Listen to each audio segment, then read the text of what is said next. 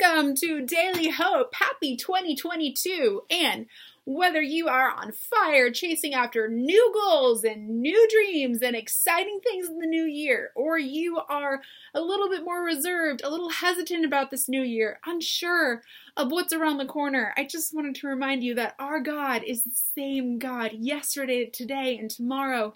He is with us, He has been with us, and He goes before us.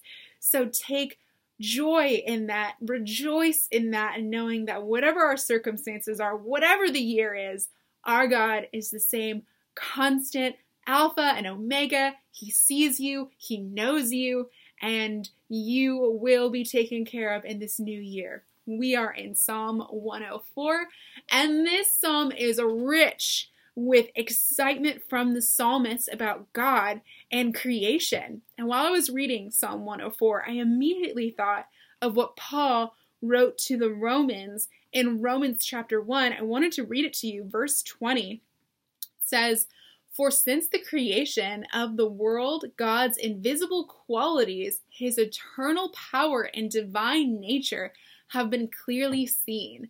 This chapter is a wonderful time for us to remind our hearts and our souls that there is clear evidence of God on display throughout creation. There is a designer behind the design.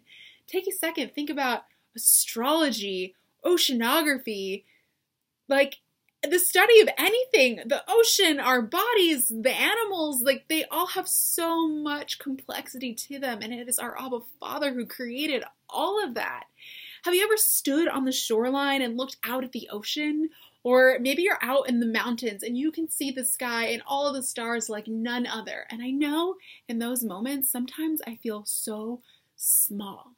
And then I'm immediately comforted in knowing that that God, our God, who created the stars and the planets and the sun and knows the depths of our ocean, knows us and the depths of our heart and our feelings and our needs, knows us so intimately that if our God could create this beautiful planet, all of us, and we're just one planet inside of the whole thing that He's created, if our God can create all of that, of course He can handle our problems. Of course He's big enough to handle our worries.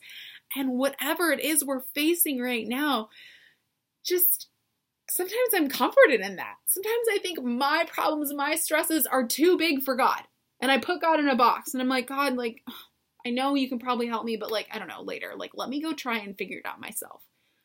The God who created you and me is down to help us out with our stress, our anxiety, our problems. He's saying, take my peace, receive my joy. How can you do that? By looking outside the window and being overcome and overwhelmed by God's goodness. There's a a magnolia tree outside of my parents' house. And I love how it brings me so much joy. It smells wonderful.